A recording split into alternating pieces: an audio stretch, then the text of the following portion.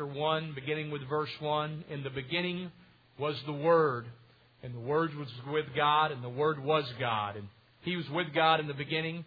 Through Him all things were made. Without Him nothing was made that has been made. And in Him was life, and the life was the light of men. And the light shines in the darkness, but the darkness has not understood it. Many of you have probably, no doubt, heard of the Jesus tomb and heard the talk that's going on. As a matter of fact, there's going to be a report on it tonight, or rather a documentary on it tonight. James Cameron, who was the director of the Titanic, is putting this together. And I want to read an article to you. It says, James Cameron is convinced the remains of those of Christ and His family have been found. Oscar-winning director has put together this new controversial documentary which claims that Jesus may not have only been buried with a wife, but a son as well. Adds to an intriguing piece, but certainly doesn't solve the 2,000-year-old puzzle or mystery, the filmmaker said. I'm not an archaeologist. I'm a filmmaker, said Cameron, who won an Academy Award for Best Director for the Titanic. I looked at the evidence initially, and as a layman, I found it compelling. I haven't seen anything that contradicts my hypothesis.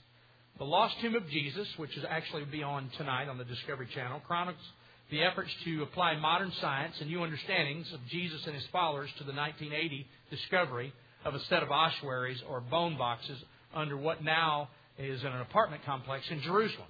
So what has happened is in 1980, there were a box of bones that were discovered. These are called ossuaries.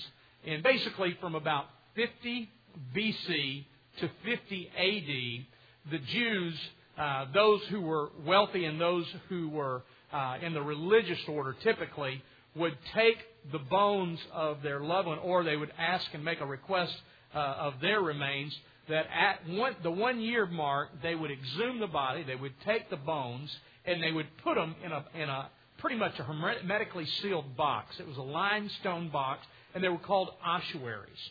And the thought, we believe, we're not even certain of this, but we believe the thought was that when the resurrection would come, that their bones would then be united with God. And so that was kind of the thought process behind it, or at least that's what some speculate as to the reason they did that. So from 50 BC to about 50 AD, they'd have these ossuaries that many Jews would put their bones in and then have them buried.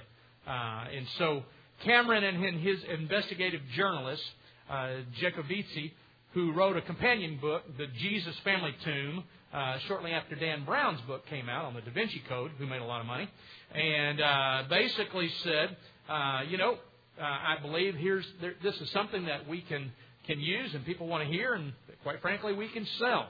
And they were on the Today Show, and he said, Jacobitzi, who is the journalist who's working with Cameron, said, the statisticians have looked at the markings on the bone boxes and estimate the probability that the remains uncovered in 1980 are not Joseph, Mary, Jesus, and Mary Magdalene, and a son of Jesus and other relatives, are more than 101. So what they're saying is, we believe that this is it. We believe like there's 101 odds that this is Jesus. Now, what he doesn't tell you is this is actually the third time in the last 60 years that we found another tomb or an ossuary that has Jesus' name on it. Matter of fact, there are, in the greater Jerusalem area, which most scholars would say that's not where Jesus' family would have been buried anyway, but forget that.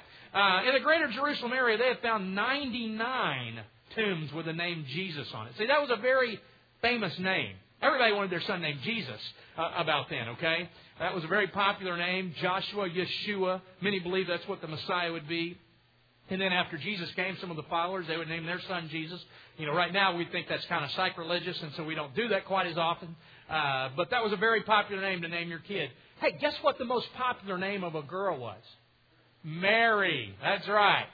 And this is the third time we found a Jesus and Mary tomb, okay? And so that's not that big a deal. It's like if your name is John Brown, and 200 years from now, you marry Mary Brown and you have a son named David, and 200 years from now, somebody finds it and they go, you know what? This is my great-great-great-great-grandfather, because I remember in the Metroplex, there was a John Brown there. and he had a wife named Mary and David. This got to be it. And you'd think, what are the odds of that? Well, they're not that bad, actually. That's very possible. And that's basically what's happened here. And they're saying, now, I'm not a scholar. I'm not an archaeologist. I'm a director. But this is what makes sense to me. Okay? According to Cameron, the bones were discovered in a limestone box in 1980, which is interesting. That happened about 26 years ago, or 27 years ago, as we know. But you probably couldn't have made any money on it then. And were quickly reburied following the Jewish tradition. Archaeologists discounted the theory that the boxes contained the bones of Jesus and his family because the names inscribed on the box were quite common in the region of first century. Matter of fact, the archaeologist that made this discovery doesn't think that this is Jesus or his family. But forget him. I want to sell some books. I want to make a movie. Jacoby said that the archaeologists were too quick to dismiss, and they never asked the statisticians what they thought about the boxes and the inscriptions on them, because there's the name Joseph, Mary, and Jesus. So that's got to be Jesus. And all be found, the names are all dated back to somewhere within 100 years of Jesus' time, we believe, and we're not even sure of that. These were common names. And that's what the archaeologists said. There's so many people that were named Jesus. We found so many tombs. We found so many ossuaries with Jesus' name, with Joseph's name, with Mary's name. But so the archaeologists said, this doesn't look very credible.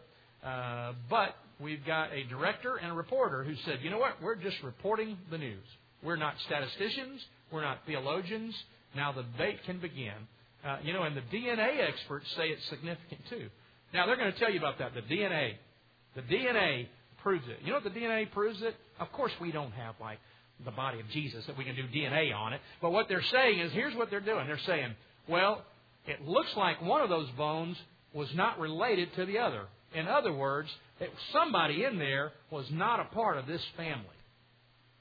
Well, then, obviously, it must have been Jesus and his wife. I mean, that's all they got.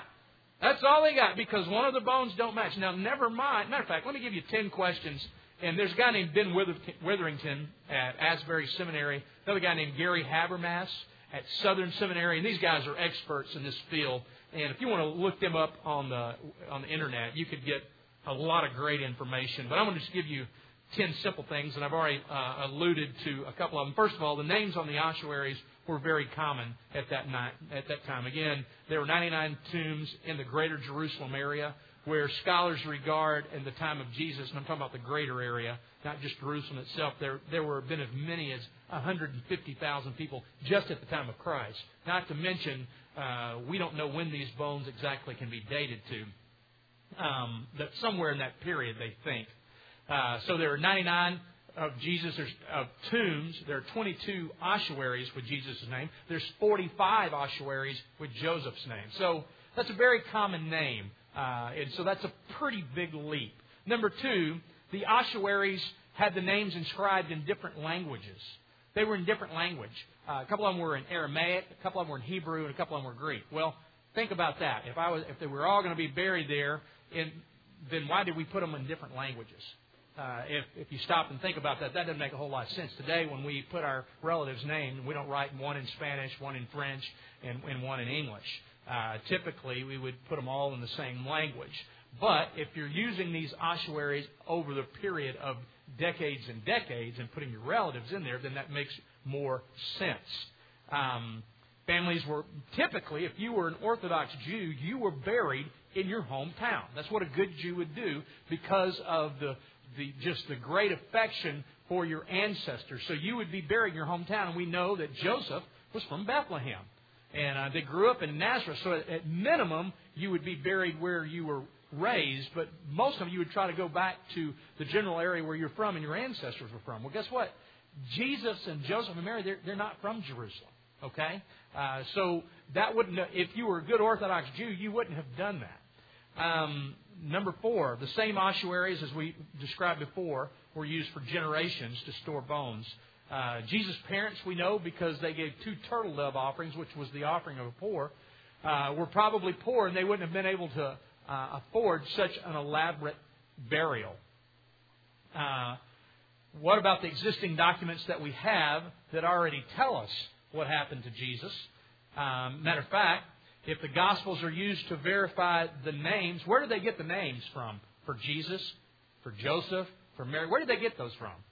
Did they get those from an extra biblical writing? No, they got them from the Bible. Okay, we're going to take the names from the Bible, but then we're going to discount what the Bible says about them. But we believe those names are right. We believe that part's true, but we're going to exclude everything that was said about Jesus' death, burial, and resurrection.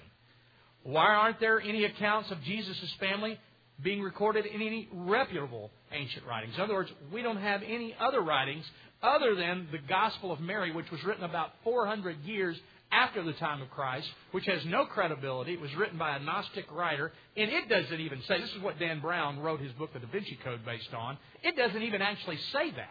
There's a piece missing where it says that Jesus used to kiss blank, and from that, he assumed it must have been Mary. And not to mention, this is an unaccredited document that no other historical documentation will authenticate, and was written 400 years after the time of Christ. And virtually nobody puts any stock in it other than Dan Brown. Why didn't the critics of Christianity produce the body? Look, if his body was there, and then they had to go to the problem of a year later to exhume it, take the bones, and put them in an ossuary. Think about this. 11 of them died martyr's death. In other words, they were killed. I don't know about you, but before they kill me and I've made up a story, I go, all right, I'm lying. All you got to do is put my arm behind my back. And I go, I'm lying. I made that up. Let me go. You know what? Do you really think that Peter would have been crucified upside down if it was a lie? Do you really think that they would have gone through martyr's death for the sake of James, who is the brother of Jesus, who is killed? You think he really would have? I'm sorry. I've done everything I can. I'm giving you up now, Jesus. This was all a big scam that we made. And you got to realize a lot of these guys are being killed. Do you really think they went to the problem of then going back and exhuming it, and then taking the bones and put them in a box and put Jesus on it and put Joseph on it? Doesn't really make a lot of logical sense. And then most scholars disagree with the evidence. The archaeologist, again, who found it, does not think this is the body of Jesus, and thinks that they're basically just making a big to-do over nothing. So, nevertheless, those are 10 questions we ought to ask. You'll be asked that question. You'll see it in the paper. You're already seeing it in the paper and the news. And this morning we want to talk a little bit about the foundation of how we can know God, and that's through the Bible. And we're going to look at, I'm going to give you the doctrines that are listed there, and we're going to talk about bibliology, which is the study of the Bible. Now, it's important that we know the Scriptures. It's important that we spend time in the Word of God. As a matter of fact, we have some Bible studies I want to encourage you to be a part of. You have a little green piece of paper in your bulletin. I encourage you to look over that. We have some co-ed Bible studies. We have one that meets at 8 a.m. on Sunday mornings here. And we go through every book of the Bible. We started with Genesis. We just did Exodus this morning. So you can get in on Leviticus next week. And I bet you most of you have never studied Leviticus. But it's really a fascinating book into why we have the sacrificial system that we have. And in 1 week we'll go through that. Walter will be teaching that next week, and I invite you to be a part of that. Then at 7 p.m. every Monday night, we do apologetics. And again, Walter teaches that, which I believe Walter to be one of the greatest apologists of our area for sure. And if you want to know how to defend your faith, that is a great time to come. How do you respond when people say there is no God? Or how do you respond when people say, why do you believe that Christ is the only way? How do you know that the Bible is true? And those are the specific questions that we're dealing with. Then our men's Bible studies, you see there. One of them's going on right now. Then we have them on Tuesday morning. Then we have a student adult Bible study that's going on at 9 a.m. as well. If you're students and if you want to go, or if men you want to go, and then we have one for women as well. And then you see our women's Bible studies that meet as well. There's one meeting now, one meeting next hour, Tuesday and Wednesday. We encourage you to be a part of those. Those are some excellent opportunities to learn the Word of God. Now, as we look at the Bible this morning, one of the things that comes up, is how do we know the Bible is true? And there's a couple of terms you hear thrown out a lot of times. One is called infallibility. And in principle, what that means is that the truth and the principles of Scripture are all true. They are without error. And fallible means that it could have error. There are mistakes. Now, let me tell you, I believe the Bible not to only be infallible, but to be inerrant. And what I do believe also as well, though, is that we as men and women are fallible in our interpretation. That means that we are prone to mistakes. Sometimes we misinterpret the Scriptures. Sometimes we make mistakes. I know there are things that I used to ascribe to when I was younger that I look at now and I go, I've changed my place on that. I've changed my position on that. I think I misinterpreted some things that Jesus said. I remember, when I first accepted Christ, and I don't need to go off on this tangent, but, I heard a sermon, and so I went out and burned all my secular music and made a vow not to dance anymore. Well, I don't feel that way anymore, okay? And that really didn't even have anything to do with the Bible, but I thought it did. And that was a fallible understanding of what faith was supposed to mean. But as we look at the Scriptures, what we believe when we say it is inerrant, is infallible, that when God gave the Word, when it was recorded perfectly without error. Now, men will misinterpret and misunderstand, but that does not change the reliability, and it does not change the truth of Scripture. Now, we know the Bible was first written, or actually spoken primarily in Hebrew and Aramaic, and then was recorded, at least the New Testament was, in Greek, and then later on have it in Latin. And then it wasn't really until 1382 that the Wycliffe Bible was the first translation put into English. Then the Tyndale was written in 1525, the Coverdale in 1535. Then there were a couple other Bibles that were actually written. And then in 1611, what Bible was written? King James. Now, when people tell you King James, that's the only one. That's the only inspired version of God. I don't know what they did for 1,600 years before King James came along. I mean, there are like 5 translations in English before King James came along. The difference was King James had a lot of money and he made a lot of copies, okay? And so that's what happened. King James is fine, but that's not the original inspired Word of God, okay? That's a copy. Just like if you have an NIV, that's a copy today, all right? So when we look at the Word of God, the important thing is that we realize the truth of Scripture. And some translations are going to be a little bit different. They're going to take a little bit different approach. And there's certainly some out there that I wouldn't recommend, but most are credible. Now, I want us to look at a couple of passages of Scripture, and then we're going to look at the 10 major doctrines. Matter of fact, let's go ahead and jump and do the 10 major doctrines. You've got a sheet on the back of your bulletin or on the little white sheet. It gives you the 10 major doctrines. You see bibliology, which is the study of the Bible, which is what we're going to be discussing today. Theology proper, which is the study of God the Father. Also, the Trinity would be incorporated in theology proper. Soteriology, the study of salvation. Christology, the study of Christ. Pneumatology, the study of the Holy Spirit. Angelology, which is the study of angels, both fallen and present. In other words, this would include demon. Sometimes you hear the word demonology. Anthropology, the study of man, the belief that man is distinct from the rest of creation. There's a difference between man and animals, and that a man was created in the image of God. But then there's hamartiology, which is the study of sin, of man's sinfulness and his fallenness. Then ecclesiology, we're going to talk just a little bit about next week, the study of the church, and we're going to talk about the direction that our church is going and where we're headed. And I want to encourage you to come and be a part of that next week. I want to share some significant things with you, and we'll look forward to that. And then eschatology, the study of last days. What the end times, when things are come, particularly the book of Revelation, when we think of eschatology. Now, 3 scriptures I want us to look at this morning. First one, 2 Timothy 3:16. Let me just write 2 Timothy, because I've been saying 1 Timothy the first service, and maybe I'll say it correctly for the last service. 2 Timothy 3:16, 2 Timothy 3:16 says this: all Scripture is God-breathed. Now, incidentally, if you'll remember, when this is being recorded right here, the Gospels are certainly been orally told, but primarily he's making a reference to the Old Testament here. But we believe it encompasses the whole canon as we have it today, the whole of Scripture, and is useful for teaching, rebuking, correcting, training in righteousness. Now, God-breathed, that means Deo Pneuma in the Greek. Deo, God, Pneuma, that God breathed His Word, His character, His very Spirit on to paper, which is the Scripture that we have today. And it is useful for teaching. That word teaching means doctrine. We just talked about the 10 major doctrines of Christianity. So it is profitable for you to understand the teaching, the doctrine of the faith. Secondly, and that would be the information, the knowledge aspect. Secondly, for rebuking. That word is used for conviction. So we receive the knowledge, we receive the Word of God, and sometimes as we begin to receive it, we are convicted of sin or of however our lives are occurring that are not in direct sync with the will of God.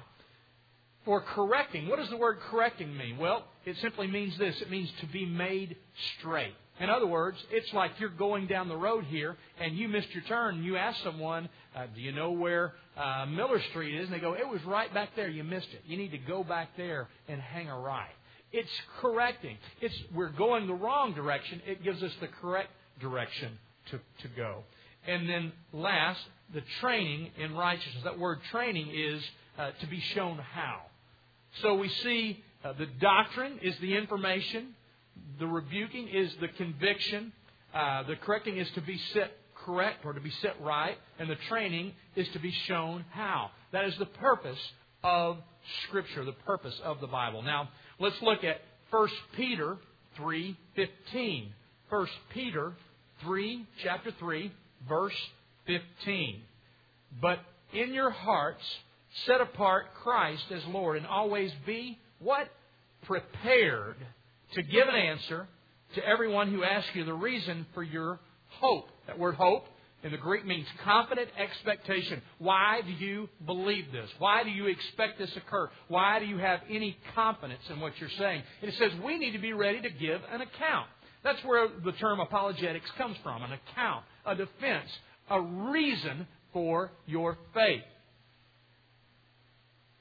But do this with gentleness and respect. Gentleness and respect. Those are two key ingredients I think we always want to remember. Now let's look at one more passage. 2 Peter 1:19. 2 Peter 1:19. And we have the word of the prophets made more certain, and you will do well to pay attention to it, as to the light shining in a dark place until the day dawns and the morning star rises in your hearts. And I want you to really remember this. Above all, you must understand that no prophecy of Scripture came about by the prophet's own interpretation. Now, what are we saying there? No Scripture has come about by a prophet's own interpretation. What we're saying is, it's not like God just convicted him and he goes, boy, this is what I think God's saying today. I think this is what God's doing today. It's telling us right there that that's not what occurred. It's not just that he got kind of inspired for the day and he sat down and wrote some Bible. It says this. It says, first of all, no prophet has put his own interpretation, what he thought, his own slant. This is what it says. For the prophecies never had its origin in the will of man, what man thought was best, but men spoke from God as they were carried along by the Spirit. Men spoke from God as they were moved, as the Spirit worked through them. Now, we're going to talk about interpretations in just a moment, but I think it's important for us to recognize that the Scripture clearly tells us here how the Scripture was recorded. And that's why we believe it to be infallible. That's why we believe it to be inerrant, that it came directly from God. Now, they will use their own personalities and their own vernacular to write it. But God, through the power of the Holy Spirit, caused them to write the words they did using the gifts that they already had. Bibliology. Let's talk about that for just a moment. Now, first of all, there's revelation, and there's several types of revelation. First type of revelation would be what we call general revelation. We see that in Psalms 19:1 when he talks about, oh God, as I look at the firmament, as I recognize the heavens. We see it in Romans chapter 1, of how nature itself reveals that there must be a God. That just really, a good way to look at this, just common sense tells you there must be a creator. You know, very few people today are just outright atheists, that they believe there's no God exists. There are a few, but they're very few. Most of them will at least come to a place where I'm an agnostic. I don't know how it got here. But common sense tells you, as you look at the design of the earth, as you look at the cosmological argument, as you look at just common sense, that there must have been something that created and started all of this, that as you look at the skies, the heavens, as you look at the DNA of a cell, that there must be some type of creator. So God Himself is revealed just through natural creation and through human reason, just by pure logic, if we stop and think about it. Now that's general revelation. Now there's special revelation, and that's what we were talking about a while ago as we read 2 Peter chapter 1, verses 20 and 21. That it was revealed to prophets. In other words, God moved and spoke as He did with Moses and instructed him to write the Ten Commandments. We know God spoke to Paul. We know that Jesus Christ Himself came here and dwelt upon earth and spoke, and His words were recorded. That was special revelation that was given to us. Then there's progressive revelation, which is kind of a stepping stone theology. And as we look at the book of Revelation in particular, we see that things continue to be revealed progressively as the ages occur. Now, secondly, there is inspiration. Inspiration. And we talked about that a while ago a little bit, but as God breathed the Word, there's a sharp distinction between great works of literary art. Let's say, for example, you could say something like Gone with the Wind. Okay, here's Gone with the Wind. We would say, now, man, that's a great piece there. And that was a sharp guy who wrote that. But would we say it's inspired? Would we say we want to live by that? That's direction given to us in which we want to implement our lives into this particular type of teaching? No, we would say that's simply a great work of art, a great work of literature. It may inspire us in that we're encouraged when we read it, or we think that was great entertainment, but we're not inspired to transform our life. We're not inspired to become more godly people, where we believe that the Bible is inspired by the Spirit of God. Third and fourth, interpretation and illumination. Now, interpretation, I'll go ahead and skip down there. Interpretation is when I read a text and I interpret what is meant, what is being said there. And you could use a form called exegesis, where you look at the context, you look at what the normal understanding of the Word, the historical background, the literary genre it was written in. But you look at it and you say, I believe this is what it's saying. But illumination comes when the Holy Spirit uses that information, uses that context to shed light into my life. It helps me to apply the Word of God. Okay, does that make sense? It's the application aspect, when it's illuminated to me, when I'm convicted of sin and I change my way, or I'm encouraged to minister to someone, or to love someone, or to forgive someone. The illumination of the Holy Spirit illuminates the Word of God to me. Now, there are many interpretations or views of inspiration, and one of those, and these I believe to be erroneous, one is the mechanical or dictational theory. And it's the belief that, and the only time I really know that this was actually recorded this way would probably be the Ten Commandments. And a couple of times where Moses was spoken directly to. But for the most part, Scripture was in this manner. It was written in the very nature and the very genre of that writer. In other words, God inspired him and spoke to him, and he wrote it as he would write grammatically normally. Some believe, though, it was dictated. Every word has been dictated, and this is exactly what God said, and they wrote it down word for word, just as God said it. Now, there's the good reason I don't believe that, because when you look at the Pauline epistles, and a couple of places in the Old Testament as well, but particularly in the Pauline epistles, Paul's grammar wasn't good. We had to go back and correct some of the words, correct some of the spelling. I personally don't believe that God misspelled words. I don't believe that God used bad grammar, okay? So that's why I don't believe that God was literally making it word for word. He inspired them, and He took His word and He wrote through their hands, but it was still in the way that they would have spoken naturally. Does that make sense? Okay, so there's a slight difference between mechanical and what we'll look at in a moment, verbal plenary. Secondly, the concept theory, that God simply inspired a concept. It was just a concept, and that you just kind of go with that principle, and then they wrote about it. Third, partial theory. Part of it's true, part of it's not. There are some things that are true, but there's things that are not. You know, sometimes people say, I just believe the part's in red. Well, guess what? Guess who wrote part in red? Guess who wrote part in black, okay? And guess what?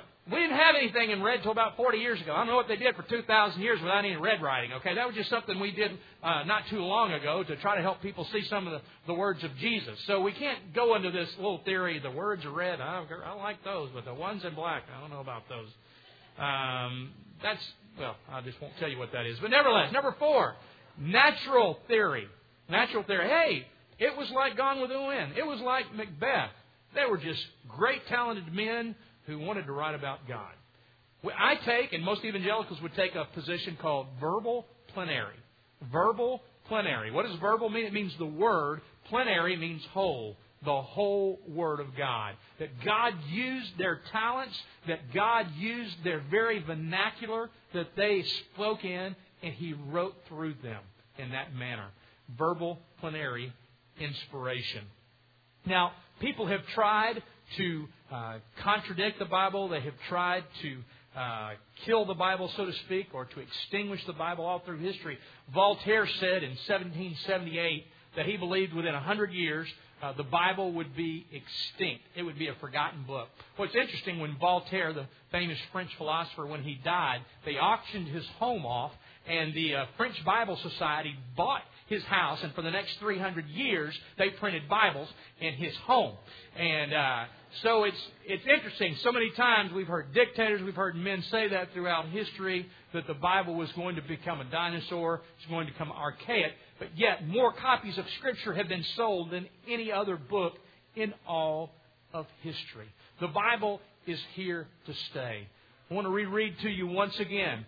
The Bible says in 2 Timothy 3:16, all Scripture is God-breathed and is useful for teaching, rebuking, correcting, training in righteousness, so that the man of God may be thoroughly equipped for every good work. You know, there's a Wheaton professor who tells a story of when he lived in Zimbabwe for a while and then would make frequent mission trips to this particular village in Zimbabwe. He talked about a man that every year he would go and he'd give out these little New Testaments. And as he would give out those New Testaments, they would always come and get those. And he heard one year when he was there that this one guy, that when he would bring those New Testaments, this one guy, he was taking those Bibles, those New Testaments, and he would use the paper to roll tobacco and he would smoke them. And so he was literally smoking the Bible, is what he was literally doing. And he came back the next year and he goes, now I heard that you take the pages of this Bible and you use them to roll tobacco and you smoke it. And he goes, yeah, I do. He goes, it's cheaper for me to do that. I don't really believe this. And so you give them out. That's what I choose to do. I can do whatever I want. He goes, I'll tell you what, I'm going to give you one again, but here's the promise I want you to make me. I want you to promise me that you will read each page before you smoke it. Well, he came back to the United States. He said, I went back about 10 years later, and lo and behold, I see this guy at the local church there. And I asked the pastor about him. He said, you need to go ask him what happened. And the guy, he went up and he said, do you remember me? I'm the one that gave you the Bible. He said, yeah. He said, you used to smoke the Bible. He said, tell me what happened. He goes, well, I did just like you said. He goes, I would read the page and then I'd smoke it. He goes, and I smoked Matthew, I smoked Mark, I smoked Luke. He said, and then I got to the Gospel of John. He goes, and God just got all over me. He said, something just happened. I just got so convicted. I just started crying. And I ended up going and seeing the pastor, and I ended up, trusting Christ. He goes, I just couldn't smoke the Bible any longer. He said, just got a hold of me. There's a great word that the Bible, let me tell you this. We're not always going to know all the answers. We're not always going to understand everything in Scripture. But let me tell you, that is the primary method that God wants to speak to us today. He speaks through prayer. He speaks through others. But His primary instrument is the Word of God, is Scripture. And you can say, what, sometimes I read it and I just don't feel anything. Hey, you know what? I took vitamins this morning. When I took them, I didn't feel anything. I didn't think, well, I'm strong. I'm ready to go now. I didn't feel anything. But I'm trusting what is in that supplement, that it nourishes my body. And I'm trusting over the long haul that makes a difference. Same way with Scripture. Rarely, quite frankly, are you just going to have this euphoric feeling. Rarely are you going to have some of these great insights that you're going to go out and change the world with. But can I tell you this? Day by day, I believe that something supernatural is transpiring in your spirit as you receive the breathed, inspired, Holy Spirit-filled Word of God into your heart, into your life. It is ministering to your spirit. It is like a vitamin to your spirit. And when you don't feed it those vitamins, when you don't receive those minerals, when you don't receive that nutrition, you are finding yourself distant. You are becoming unfit, unhealthy. And you'll find yourself falling away. The Word of God makes a difference, whether you feel it or not. I want to encourage you to commit to begin to study the Word of God, to begin to read the Gospel. That's why we have these Bible studies. If you don't understand, we have spiritual coaches who will help you one-on-one. You can be a part of the Bible study. We have men's, women's, youth, children, whatever you need. We want to help you. But if you want to know God, you've got to start here. Matter of fact, I'm going to make a bold statement that some of you won't like and a lot of people will disagree with. I can tell you this. If you have a Bible, after all that God has gone through to get Bibles to us, when you think about ancient history, when there would be one Bible, one passage of the Scripture in Jesus' time for the whole city, and then you think about even 300 years ago when most people didn't have a Bible, much less one translated in their language. And today you've got 2, 3, or 4 in your home and you choose to willfully ignore it. Why do you think God's going to listen to your prayers, quite frankly? He's trying to speak to you. He's trying to minister to you. And you go, God, I wish you'd speak. But you never pick the Word of God up. Again, I'm not asking you to understand even every word. We want to help you with that. I'm asking you to begin a discipline of taking your vitamins so that the Spirit of God may minister to you and transform your life through the supernatural power of the Word of God. Amen or oh me?